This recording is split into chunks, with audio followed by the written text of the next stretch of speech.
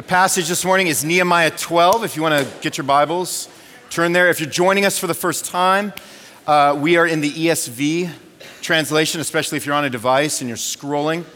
You want to go to the ESV version, Nehemiah 12. We got 2 more weeks of Ezra and Nehemiah, so we're going to do Sunday in the Park next week. We're not going to be in Ezra and Nehemiah, and then the following week we're going to wrap this whole thing up.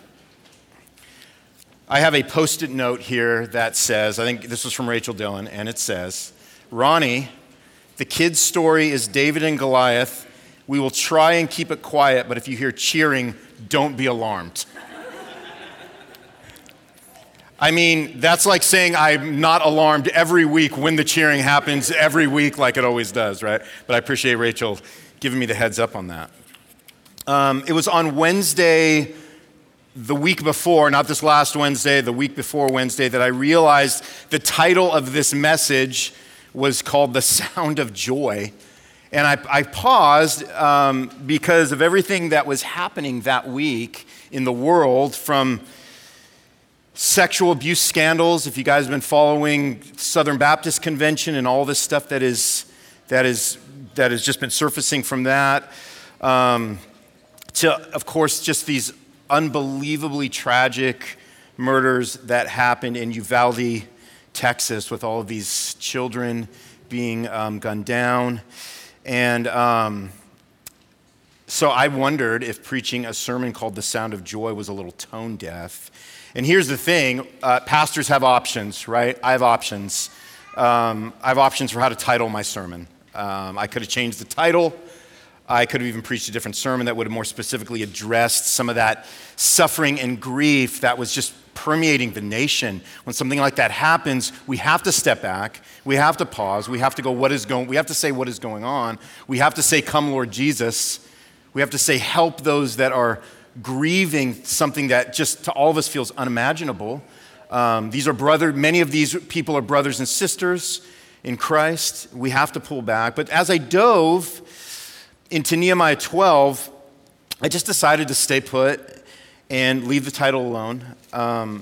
Because in preaching, one of the things that you want to do is you always want the title of a sermon to kind of capture the main point of the passage. And I think that this does. So if we think of praise, and we're going to talk about praise this morning, if we think of praise as being the act of proclaiming the greatness of God in our words and deeds, what we just did as we sang, then the sound of our joy will always come with shades of grief mixed in with it, right? But this is also what gives our joy the weight that it needs to be truly worshipful. Does that make sense? We're going to unpack that a little bit as we go through Nehemiah 12. One of the most meaningful worship services that I ever experienced was the Sunday after my dad had passed. So Melissa and I were sitting with our community group at the time in one of the pews, where we were all like lined up in a line together with our arms around each other. They had just kind of come alongside of us. They were comforting us. It was kind of a sight to behold. And in a moment, I still remember as just being profoundly moving and sad. One of the pastors acknowledged our grief from the platform, and then we all just stood up and we all praised God for his goodness. We all just sang songs of praise for his goodness. And believe it or not, listen, I'm just like you. I don't remember a lot of church services, but the grief contained in that one gave our singing and our praise a sense of gravity that I'm able to remember and then share with you guys right now 15 years later. And so what we understand is before we even dive into Nehemiah 12, that this is the nature of giving praise to God, is that in that sound of joy, there is always going to be shades of grief. So as we think about everything that's going on, and we keep hearing about these shootings, and we don't know what to do with that, other than to stand back and go, God, help us, right? We also understand that doesn't cause us to pull back and to cease praising God, but it actually gives our praise a particular kind of weight. It gives our praise a particular kind of meaning that will not just make it memorable, but it'll do something in our hearts to shape and to reshape and to sort of ground them in who God is in all kinds of unimaginable things that are just going to continue to happen throughout the course of our life and the course of our nation, if that makes sense. So the Israelites, they knew something about grief. We've been reading about that since Ezra. They knew something about grief. They knew something about loss. They knew something about longing for a better world because they'd been held in captivity in Babylon and Persia all of these years. They knew they were captives, and they knew why. They lived in the tension of what might have been. Does that sound familiar to some of you? Living in the tension of what might have been? They were living in that tension. What might have been had they stayed faithful to a God who had been just unwaveringly faithful to them? They knew what their choices had been. They knew their choice to worship other gods had taken away their freedom ultimately. And by the way, that is exactly what happens as the result of our idolatry, of the gods that we worship, of the things that we give ultimate place and prominence to. We think God is too restrictive.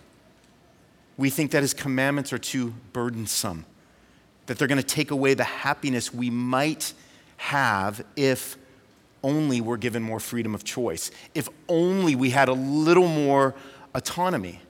And every time we sort of bend into those things, bend into those places and those people and those material objects that we think are going to give us the freedom that we so long for and crave and desire, we end up being wrong every time.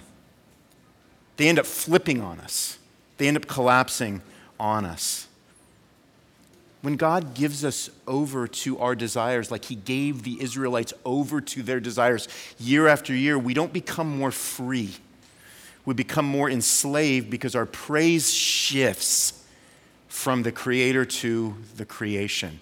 And you know, anything in creation, it just doesn't have the strength to hold the object of our praise. It doesn't have the arms and the hands and the heart that is capable enough to take our praise and to somehow transform us as we offer it to them. Only God can do that. And that's what the Israelites found out, and that's why as they're coming back out of captivity, as they're being brought back to the holy city, as they're being brought back to Jerusalem, they're coming back to what it means to praise God, to be God's people once again, to come back into blessing and favor with God. So here we've seen the last few weeks, they've entered Jerusalem. They've rebuilt its walls and gates. They brought back the festivals of remembrance and rejoicing that God had given them.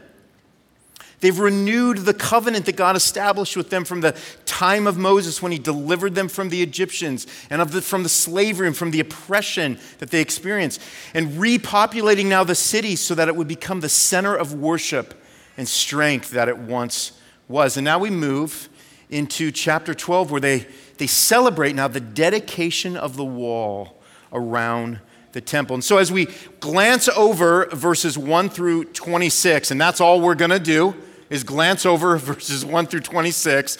We get a list of all the priests, all the Levites who were appointed to organize and lead the people in praise and thanks. I will let you read that on your own time, and I am confident that when you get home today in the afternoon, that's exactly what you're going to do. You're going to read through that. You're going to take careful consideration to find an app that shows you how to pronounce all those names. You're going to do all the work that I get paid to do that I did not do this week with those names. All right? But what we want to do now is read how the celebration is described as we pick up in verse 27. So that's what I'm going to do, and read 27 through 47, and then we're going to go from there. So verse 27, the dedication of the wall. And at the dedication of the wall of Jerusalem, they sought the Levites in all their places to bring them to Jerusalem to celebrate the dedication with gladness, with thanksgivings, and with singing, with cymbals, harps, and lyres. And the sons of the singers gathered together from the districts surrounding Jerusalem and from the villages of the Nepathites. Also from Beth Gilgal and from the region of Geba and Asmavoth, for the singers had built for themselves villages around Jerusalem.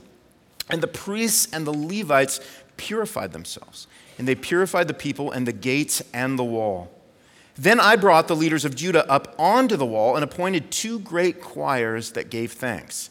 One went to the south on the wall to the dung gate, and after them went Hoshea and half the leaders of Judah, and Azariah, Ezra, and Meshullam, Judah, Benjamin, Shemaiah, and Jeremiah, and certain of the priest's sons with trumpets. Zechariah, the son of Jonathan, son of Shemaiah, son of Mattaniah, son of Micaiah, son of Zakur, son of Asaph. Verse 36, and his relatives Shemaiah, Azareel, Meleliah, Gilelah, Maiah, Nathaniel, Judah, and Hanani, with the musical instruments of David, the man of God. And Ezra the scribe went before them.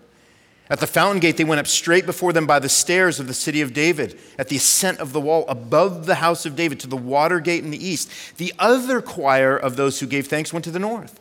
And I followed them with half of the people on the wall, above the tower of the ovens to the broad wall, and above the gate of Ephraim, and by the gate of Yeshana, and by the fish gate and the tower of Hananel, and the tower of the 100 to the sheep gate, and they came to a halt at the gate of the guard. Verse 40, so both choirs of those who gave thanks stood in the house of God, and I and half of the officials with me. And the priests Eliakim, Messiah, Miniamim, Micaiah, Elonai, Zechariah, and Hananiah with trumpets. And Messiah, Shemai, Eleazar, Uzai, Jehohanan, Melchijah, Elam, and Ezer. And the singers sang with Jezariah as their leaders. And they offered great sacrifices that day and rejoiced. For God had made them rejoice with great joy. And the women and children also rejoiced. And the joy of Jerusalem was heard far away. Verse 44. And on that day, men were appointed over the storerooms, the contributions, the first fruits, and the tithes, to gather into them the portions required by the law for the priests and for the Levites according to the fields of the towns. For Judah rejoiced over the priests and the Levites who ministered. And they performed the service of their God and the service of purification, as did the singers and the gatekeepers, according to the command of David and his son Solomon. For long ago, in the days of David and Asaph, there were directors of the singers, and there were songs of praise and thanksgiving to God.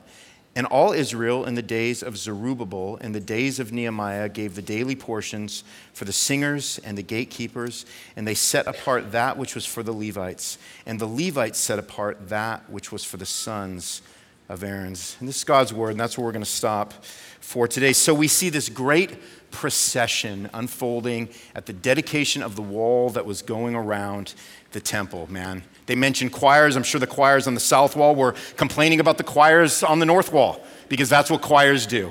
If you've ever been in a church that has choirs, which is why we don't have choirs here at Substance Church. I just wanted to point that out because they mentioned choirs, and maybe that's been your experience. But the first thing that we see here is that praise for what God had done and who God was their first response at the dedication of the wall. And by the way, that first response, that impulse of the Levites to organize a worship service, was the right response, because praise is the right response to God and to who God is and to everything that God has done. So you guys know I was born and raised in California, lived there for 40 years, which put us, I don't know, not very many hours away from the Grand Canyon, which in 40 years, we never visited, right? It was one of those things where it's like, we'll get there, right? And Melissa was like, can we go see the Grand Canyon this weekend? To which I would reply, we'll get there, right? And I remember just one day we were hanging out with some friends of ours that were just like us. They were California natives, and they were older than us, and they had finally just gotten to the Grand Canyon. And so Melissa looked at our friend, one of the wife, her name was Jane, and she goes, Jane, tell me how it was. How was the Grand Canyon? And Jane goes, nah. And I said, I told you. It's just a bunch of cliffs, right? The point was that it was such an underwhelming reaction for, I don't know, one of the 7 wonders of the world, you know? It was an underwhelming reaction. It was not what we were expecting. I don't know what was going on with Jane that day. I don't know what was going on in her heart or her life to where she saw one of the 7 wonders and she just shrugged, and I think she said, like, pass the salt after that, right?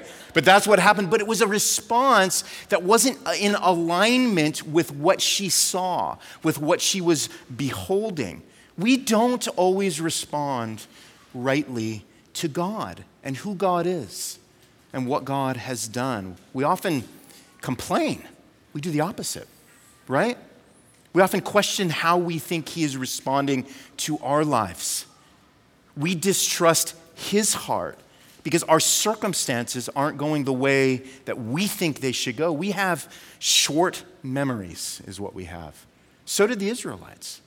So we respond to God not based on his track record of faithfulness, but with kind of this, what have you done for me lately type of heart. Teenagers just have a reputation for doing this, right? Their memories are almost as short as their parents' memories. And see, I'm on your side today, teenagers. Your memories are almost as short as your parents' memories in terms of what's been done for you lately. But that's just intrinsic to all of us, right? We're forgetful. We forget about what God is doing and what he has done. And it causes us to pull back our praise.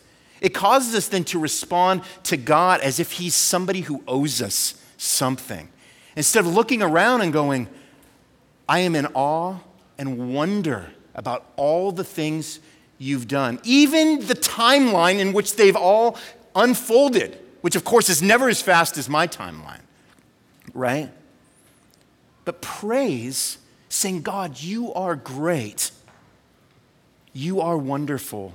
You are gracious. You are true. That's always the right response for God's people as they reflect on God.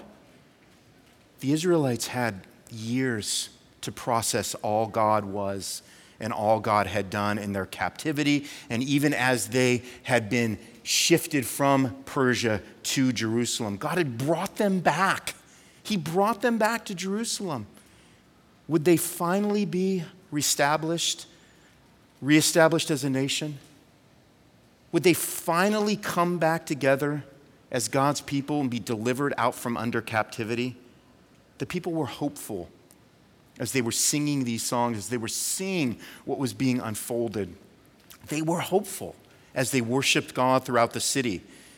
And we see the Levites organizing a worship service so that they had the opportunity to rightly respond, so that they had the opportunity to raise their voice in song. And we have opportunity.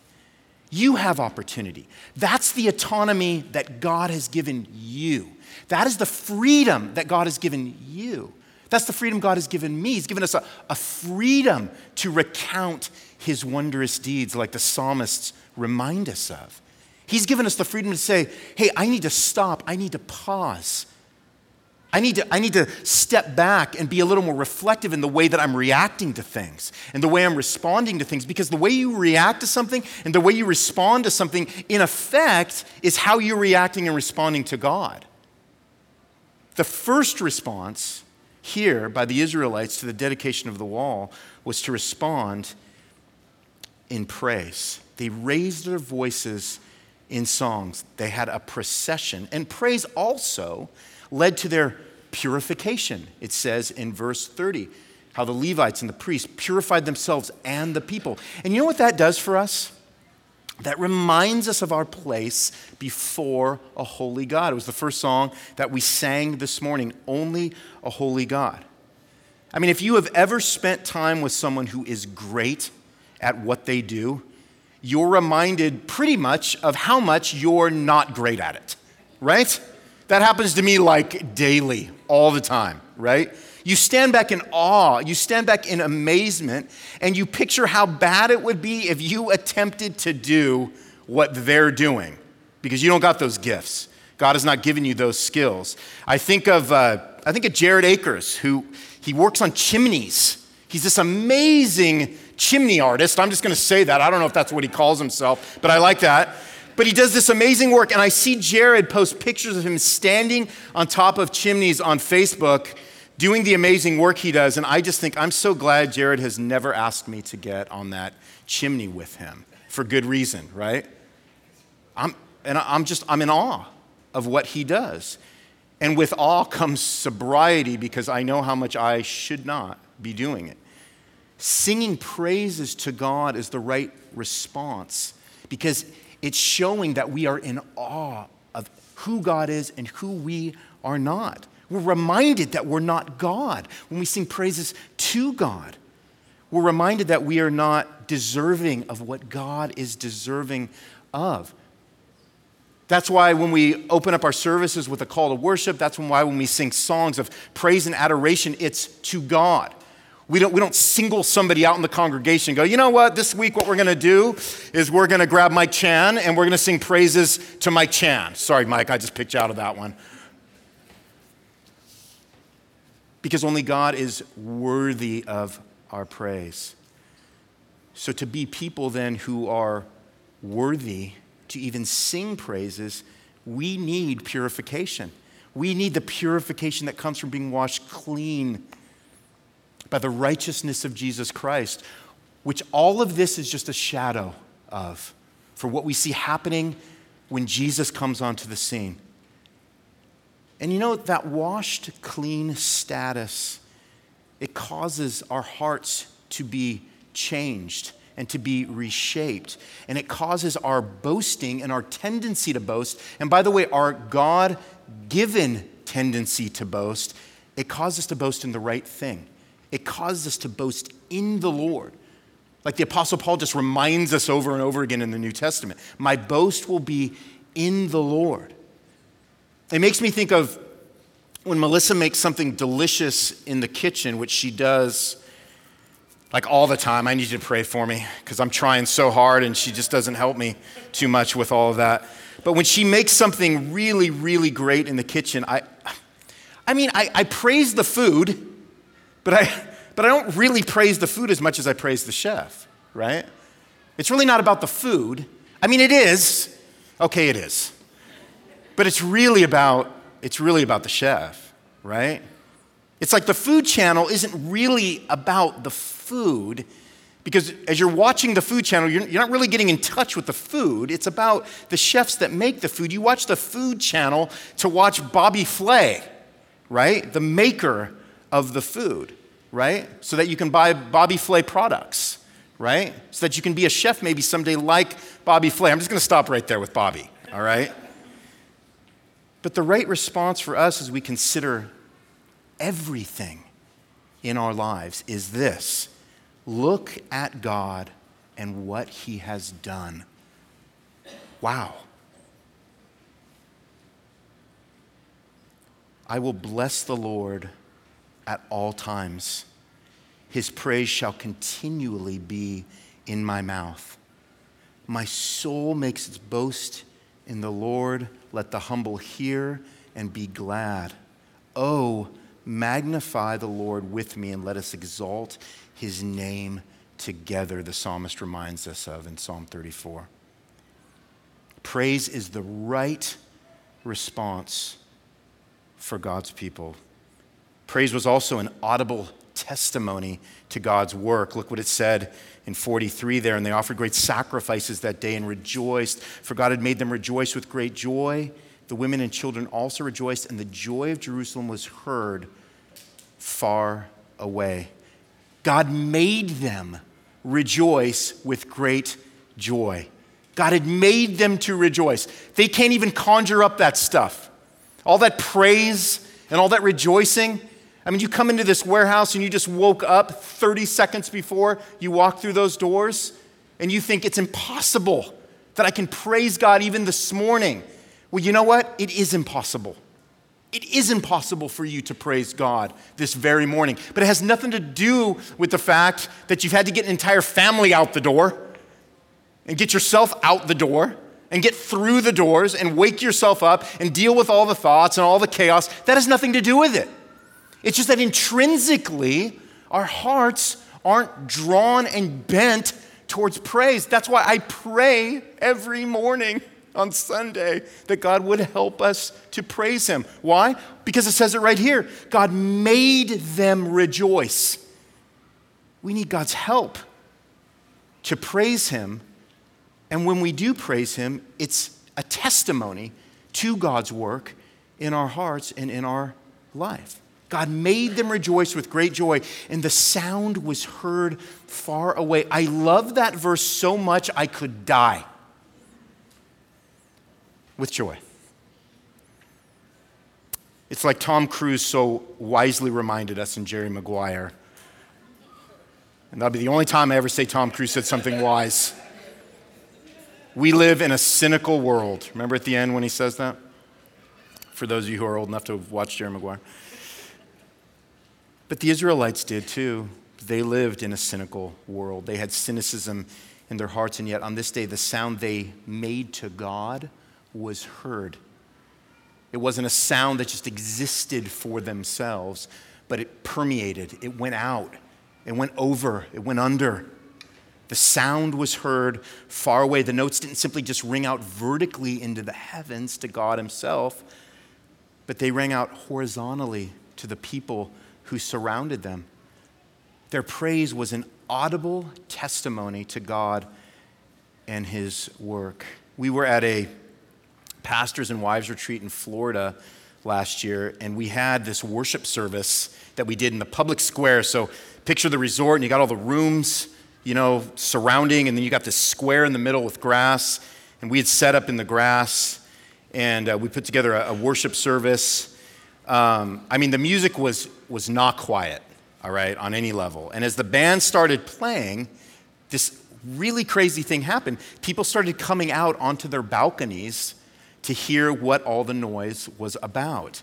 And I cringed at first because I thought, oh no, here it comes. Here comes the complaints. They're going to shut us down. Even though they gave us permission to do it, these people were coming out on the balconies to hear what all the commotion was about, and I'm just assuming that they're just not going to be happy about it at all. But when we looked closer, the most amazing thing happened, which is that people were singing along to the words. It was crazy. It was crazy how little I know, right? I know nothing. I thought one thing, in reality, something else was happening. The sound was heard far away, and it had not just gone into the ears, but it had dropped into the hearts of people who were at a resort not knowing that there was going to be other brothers and sisters there singing. The sound was heard far away. When our lives reflect that, when our lives reflect a heart of praise and thanksgiving for God, it speaks something glorious and uncommon to a cynical world. Why is that? Well, because they're getting a glimpse of God's glory. Again, that doesn't mean we don't grieve or we don't let people experience that, because that also provides people a glimpse of people who don't grieve without hope. But sometimes we think our praise lacks power, or we think it lacks testimony, but it's just the opposite. When you are a person whose life reflects praise to God in word and in deed, the world sees something otherworldly. They hear the sound of joy that God has put in your hearts. And by the way, when it is mixed with grief, it speaks of grace, and it speaks of mercy, and it speaks of an uncommon strength amidst weakness.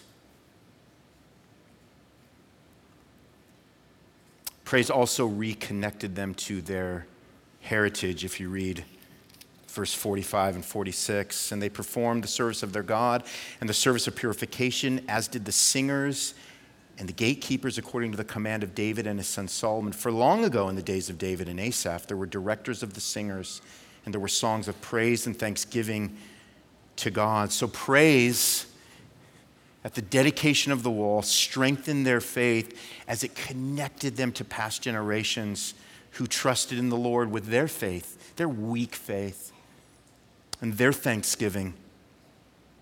And by the way, this should fill you and it should fill me with so much encouragement when you think of past generations who sing the words that we just sang as they persevered through so much grief and so much suffering.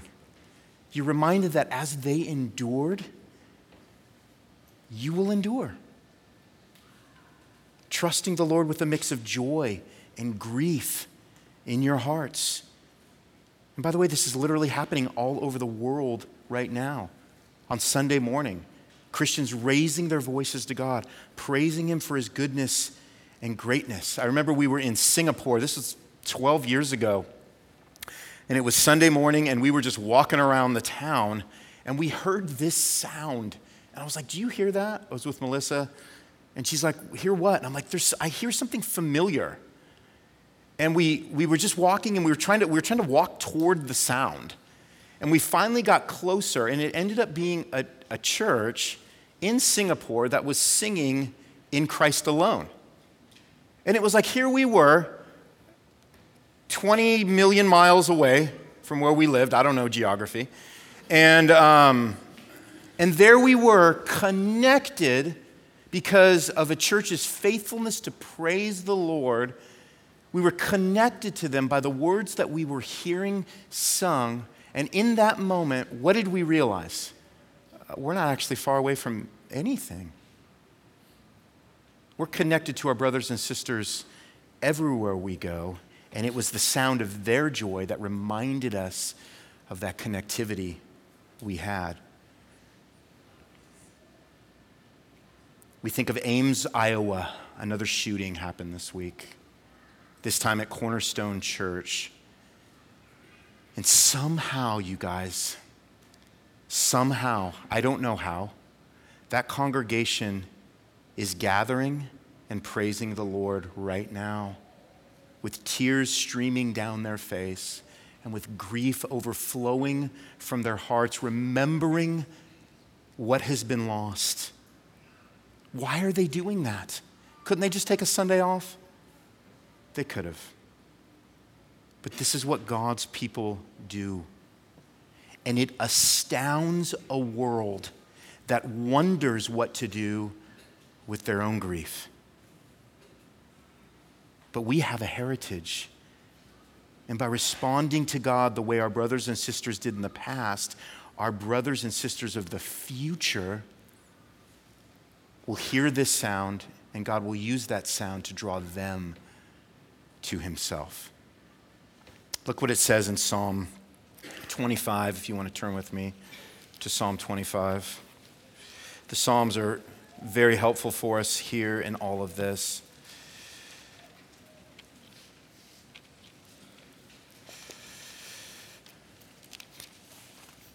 I'm getting there just like you.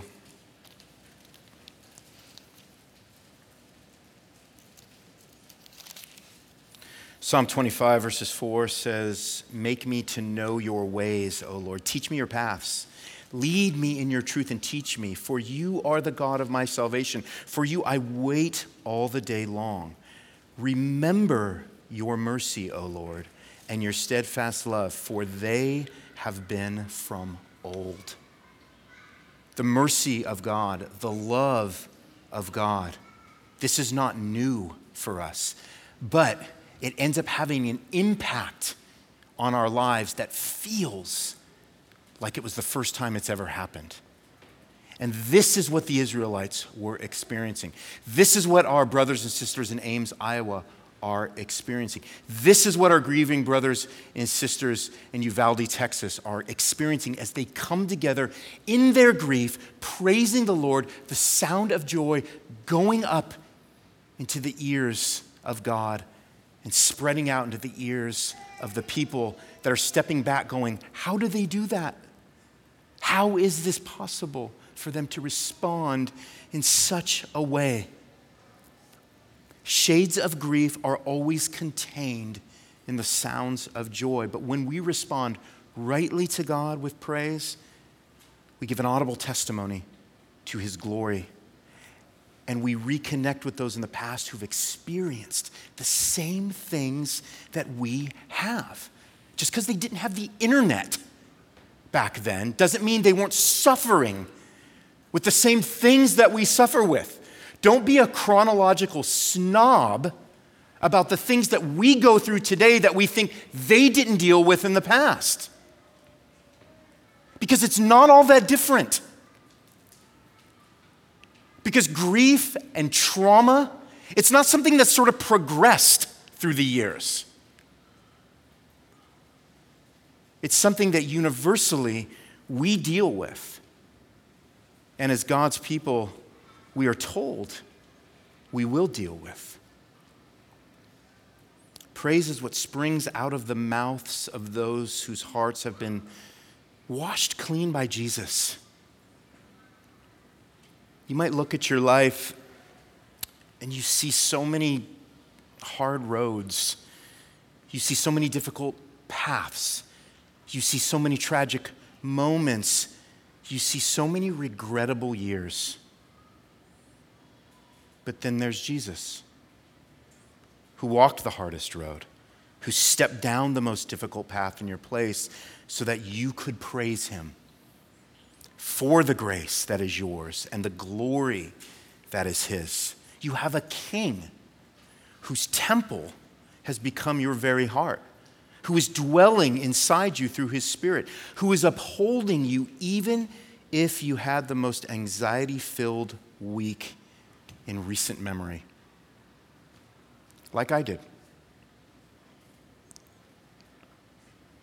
By responding in praise, you give a testimony to the God who continues to lovingly preserve you. Jesus is always drawing near.